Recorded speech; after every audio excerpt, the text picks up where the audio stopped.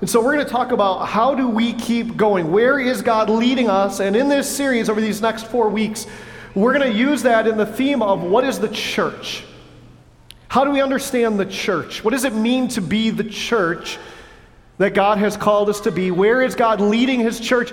And how do we go where God is calling us to go? As I was thinking about the church, in my office, I have a book. It sits on top of my bookshelf. It's too big to go on the bookshelf itself. It just sits on the very top, and every once in a while I'll see it and I'll bring it down. And the name of the book is actually called Churches. And inside of this book is just a ton of different pictures of churches from all around the world. Different types of architecture, different ways that churches put their building together. And I know this is a little bit small for you to see, so I just took a picture of a couple of them and put them up on the screen for you this morning. This first one, I don't know how many of you know what that is. That's the Crystal Cathedral. It's a beautiful church, isn't it? And in fact, you could actually see the sun shining into that church, and the organ, the huge organ in the background in the front of the church, and you see the stream that's going right down the middle of it, the screen that's on one side, the balcony that's on the other side. It's a beautiful church. This is the church St. Clare in Stockholm, Sweden. You see the angel statues up front. To the left, a little bit raised, you can see what might have been used as a pulpit to preach out of. The balcony, and you see that peaked ceiling and all of the artwork and everything they did to make that church beautiful. This church is St. John in Chicago. You can see the chandeliers, the artwork again, all of that they did to make this church a beautiful church. Imagine how much that would have cost to do all of that work to make it beautiful. And the last one, Trinity Church, not in the state of Georgia, but in the country Georgia. And so, the beautiful church again, you see the floor, you see the cross that's in the front, you see the colors. Beautiful churches. But do you notice what also is the same about all of these churches? What's missing in every one of these churches? People. People. To God, are these churches beautiful without people? Do you know there's a lot of churches in Europe who look just like this? Big, huge, beautiful buildings. And you go there on a Sunday morning and there's either 20 or 30 people worshiping in a church that large, or they're empty. They're being sold to become restaurants, bars, refurbished as businesses. Churches that we would say, man, those are beautiful churches. But to God, is a church really beautiful without people? I'd love to turn your attention to the screen. We're just going to watch a short video as we get into our time of the message together. Please watch this with me.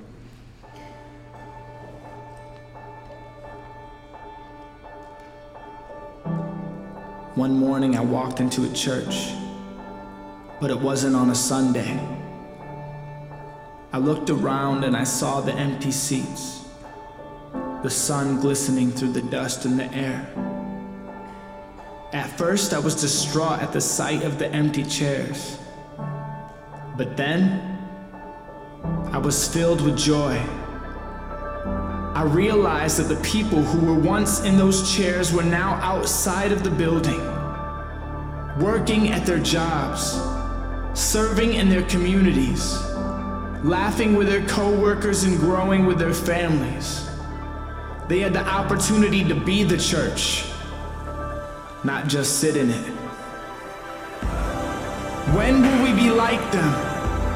When will we see the opportunity given to us to be the hands and feet of Jesus, bringing hope into the world? Stained glass can't pray for the sick. These walls can't preach the gospel, but you can.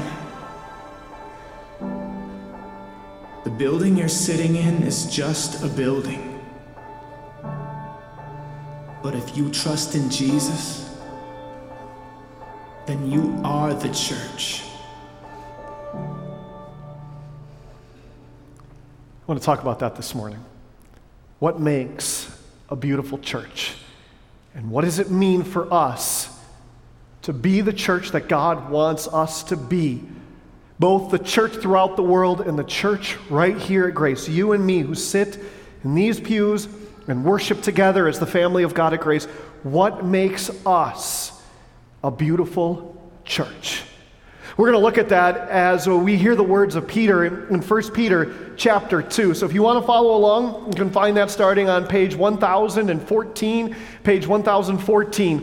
1 Peter chapter 2. We're going to look at some select verses there. Now, as you think about Peter, who's going to be speaking into a church, he's writing to a church. Understand the church that he's writing to is a church that is under great persecution. If you read through 1 Peter, you understand that they are facing persecution for worshiping Jesus. They are facing persecution because they gather together in his name. And the people around them are inclined against them. They are hostile to them. And in the midst of speaking to this persecuted Christian church, in 1 Peter chapter 2, he reminds them of what it means to actually be the church. In 1 Peter chapter 2, starting in verse 4, it says this: "So as you come to him, a living stone rejected by men, but in the sight of God chosen and precious, so you yourselves, like living stones, are being built up as a spiritual house, to be a holy priesthood, to offer spiritual sacrifices acceptable to God through Jesus Christ." As you read that from Peter, what does he say the church building is? Did you get it? What is the church building? It's us, isn't it? He says, you yourselves are living stones who are being built into a spiritual house. It says the church is not a building, but it's the people of God who are being built together as living stones on the living stone, on the cornerstone that was rejected by men, but was set up to be the foundation upon which all churches are built, and that is Jesus Christ. The church is the people of God who gather together, built on Jesus, his word, and his gifts that are given to us, so that we might be the people of God that he has called us to be, acceptable to God through Jesus Christ. And then he goes on and he says this: "So," verse 9, "you are a chosen race, a royal priesthood, a holy nation, a people for his, God's own possession, that you may proclaim the excellencies of him who called you out of darkness into his marvelous light. Once you were not a people, but now you are God's people. Once you had not received mercy, but now you have received mercy." Do you see the four phrases that Peter uses to describe the church? You see them right at the beginning of verse 9? He says, "But you are a chosen race." You are chosen. God chose you. In the waters of baptism, God chose you to be his child. And I think we miss how significant that is sometimes, because God has everything at his disposal. God created the entire universe, and if he wanted to, in an instant, he could destroy it and recreate it all again from scratch. And yet, God chose you. Knowing your faults, knowing your failures, knowing those times that you have hurt others in thought, word, and deed, knowing how you have not helped those that you were called to help, knowing those times when you wouldn't act like the church ought to look and act, and yet God chose you. Even when others might not choose you in this life, God did. You are his chosen people. You're a chosen race. The second one is you are a royal priesthood. I want you to think about the priesthood for a second, and what did the priesthood do in the Old Testament? Well, the priesthood really had two functions. The first function is they would take the sacrifices and offer the sacrifices to God on behalf of the people. And then they would come out and they would declare the word of God to the people. And so they would act on behalf of God to the people, and then they would act on behalf of the people to God. And that was the job of the priesthood. And Peter says, now we have a royal priesthood, and that is all of us. We are all the priesthood of all believers.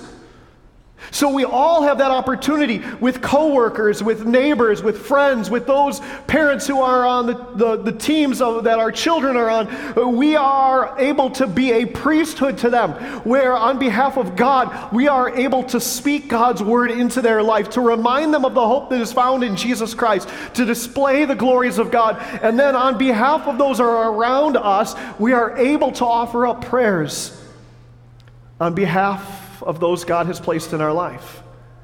We, together, are a royal priesthood. The third one, you are a holy nation. You are holy. Now, if we're honest with ourselves, none of us would really be able to make that confession, would we? Me, holy? No, did you see what I said to my children on the way to church this morning when they weren't getting ready along my timetable? Those were not holy words. Did you see what I said last night to my wife? That was not holy. God, you know the text message I sent to a coworker this week, or how I spoke about my boss behind his back this week. God, you know I'm not holy. But you see, the Father sees you through Jesus. In fact, in Scripture, the way that we see the church is how Paul describes it. When Paul says the church is the bride of Christ, and think about that picture of a bride where the groom standing at the front sees the bride dressed in white in the back. And that groom knows that his bride is not perfect. Husband and wife know each other's faults pretty well, don't we? We know that that bride is not perfect, and yet on that day, on that wedding day, he sees her displayed in the beauty of that white, and he loves her in that purity.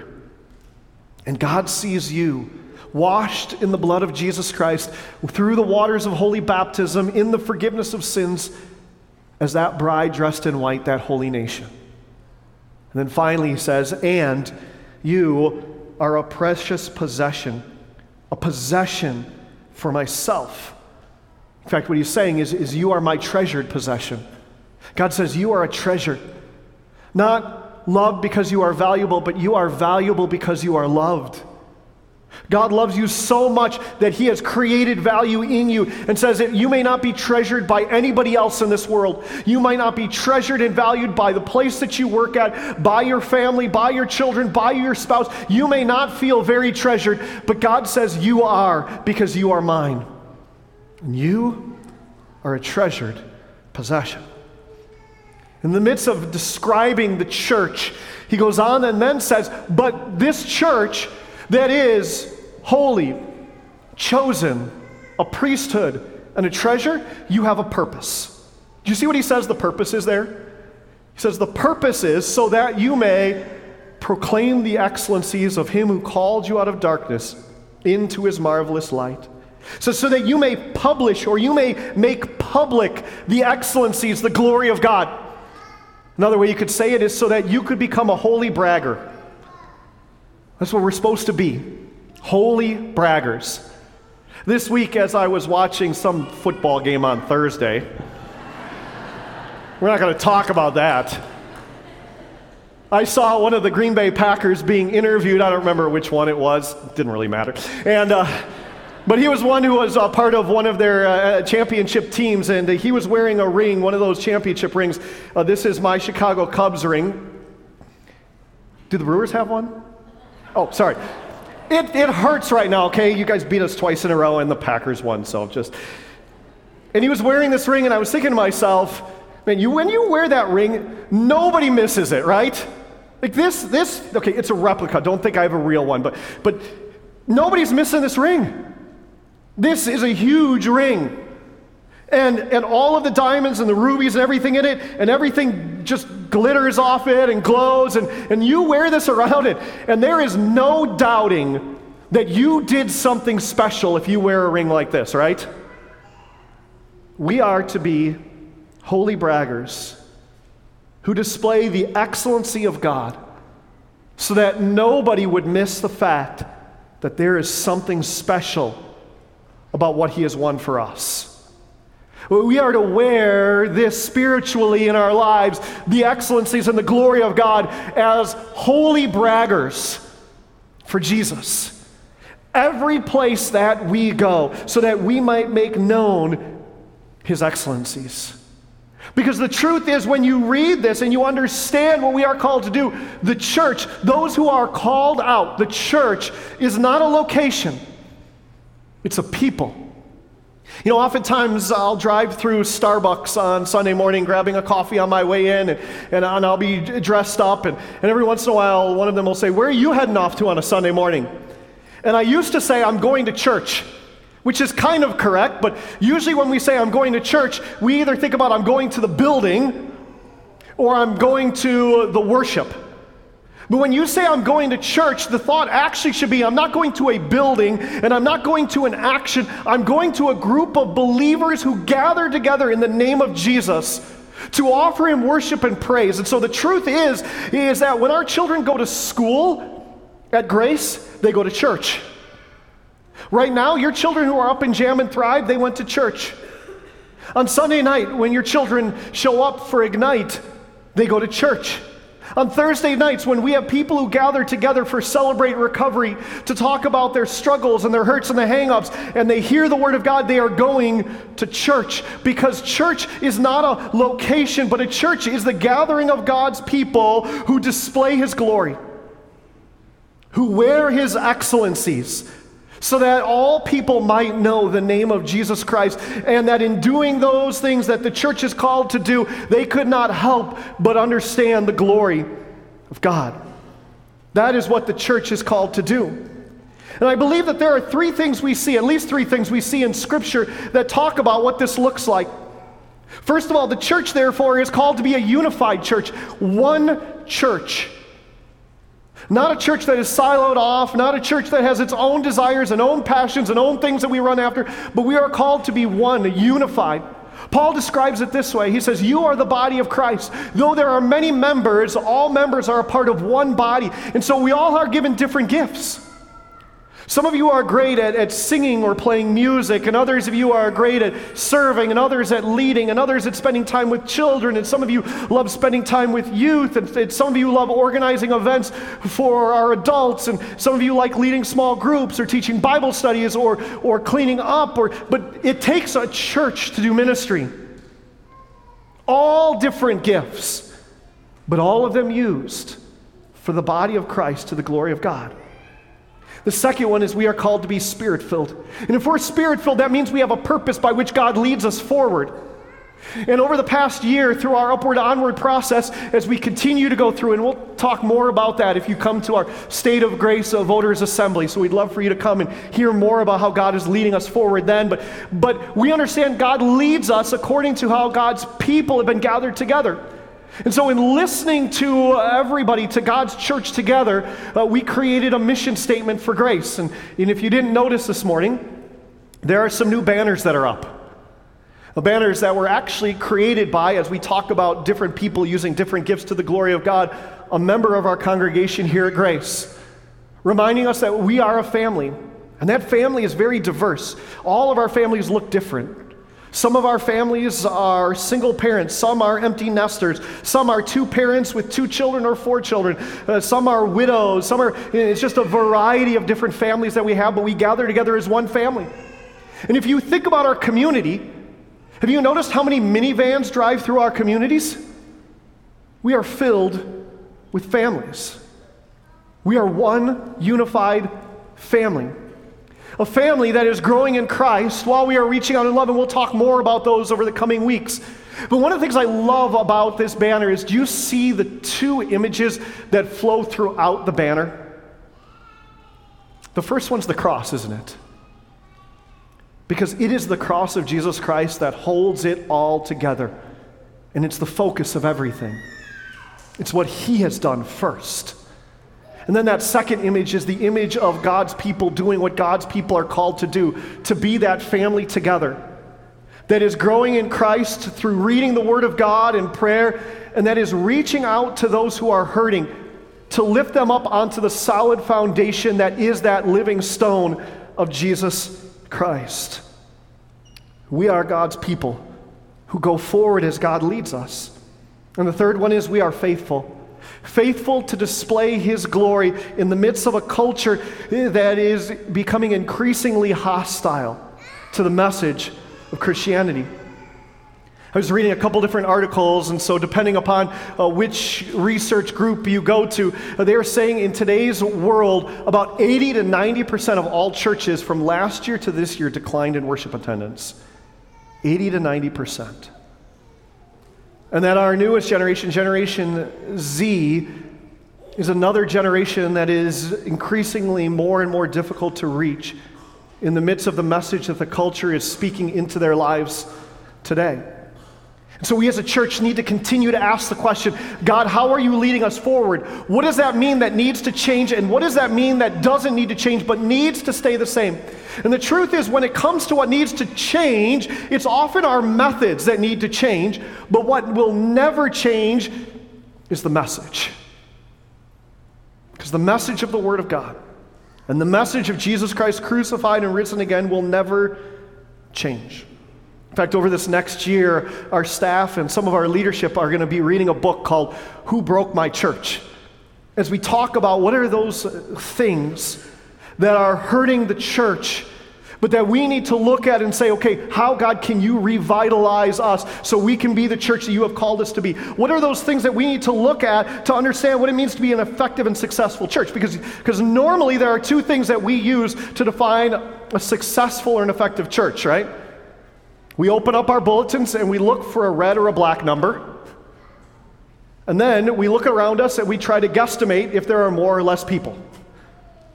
So it's our budget and it's the people around us. But when we read the scripture, there's a whole lot more to being an effective church than that. It's not just our seating capacity, but it's our sending capacity. It's not just the number of people in worship, but the number of people in Bible study, and the number of people engaging people in the community, and the number of people caring for other people. There's a whole lot more to being a church than just one or two metrics. So what does that mean for Grace? What does that mean for us as we are a unified church? What does it mean for what we're going to look like? In fact, you've probably seen our new logo that we've been using, and in fact, if you haven't noticed it, the image on the left side, you see that every time you come to church worship, right? You see it right here. It's the front of our sanctuary. It's actually the sign out front of our building as well.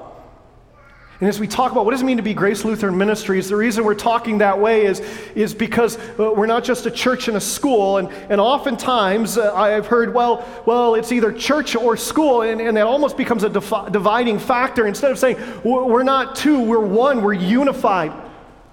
And when we went through Upward and Onward, and this past summer, as I read through over 200 comments about what do you look forward to the future of Grace, and hearing comments such as, well, we want more opportunities to reach out. We want more opportunities to be involved in our community and do missions. We want more Bible studies, and we want more of men's ministry, and we want more small groups, and we want to grow our student ministry, and we want to max out our school ministry. What we realized as we looked through that is that what God's people were saying is we see a diversity of people here at Grace and a diversity of people in our community. And if there's a diversity of people, then we need a diversity of ministries, all of them strong, and yet all of them interconnected.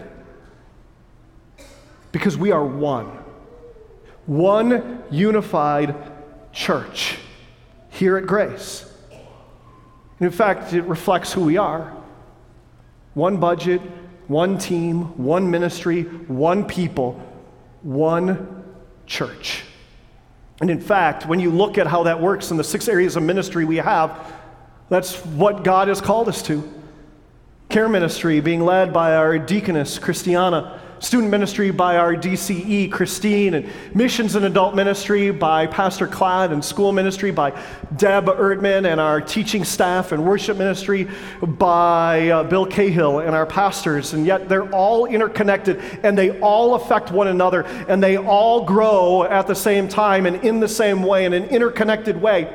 And worship being at the middle of that, because everything flows into and out of what is happening here as we worship God in word and sacrament ministry. Because the truth, once again, is when our children go to school, they are going to church. And when they go to youth group, they're going to church because we are the church. One church, interconnected.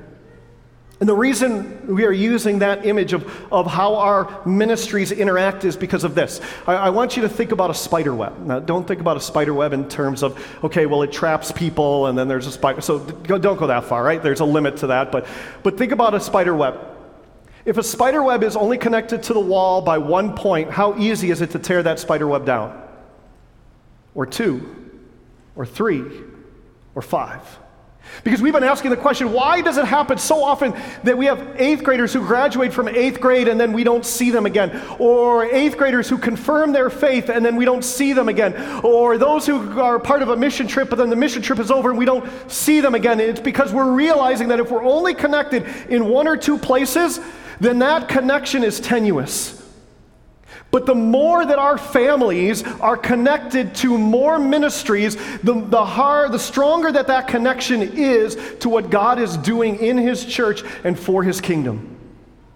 So over this next year, we're going to continue to encourage you to be in Bible study, to be out serving and witnessing and sharing the gospel, to find ways to care for others or to be cared for, to be in worship, not just once a month, but every week to hear the gospel of Jesus Christ, because it is so significantly important for us to be together, understanding that the church is not a location.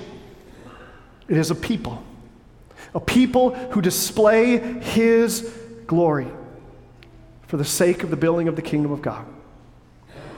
So once again, what is a beautiful church? Or, which one of these pictures is a better picture of a beautiful church? Which one of these pictures is a better picture of a beautiful church? Or this one? Or this one? We are called to be a beautiful church who displays His glory so that we as the church might be what God calls us to be, holy braggers who display His glory for the sake of the building of the kingdom of God and changing lives forever. In Jesus' name, amen. Let's pray. Heavenly Father, thank you for this opportunity to gather together, to remind us what it means to be the church. The church is not a building, but the church is your people who gather together to glorify your name, whether it's in worship or service or Bible study or care or missions or in our school ministry. It is in all of these ministries that we are the church who display your glory. So may we be one unified church, knowing that it is together and only together that we can see these ministries grow for the sake of reaching out and changing our lives and the lives of others, now and forever. In Jesus' name, amen.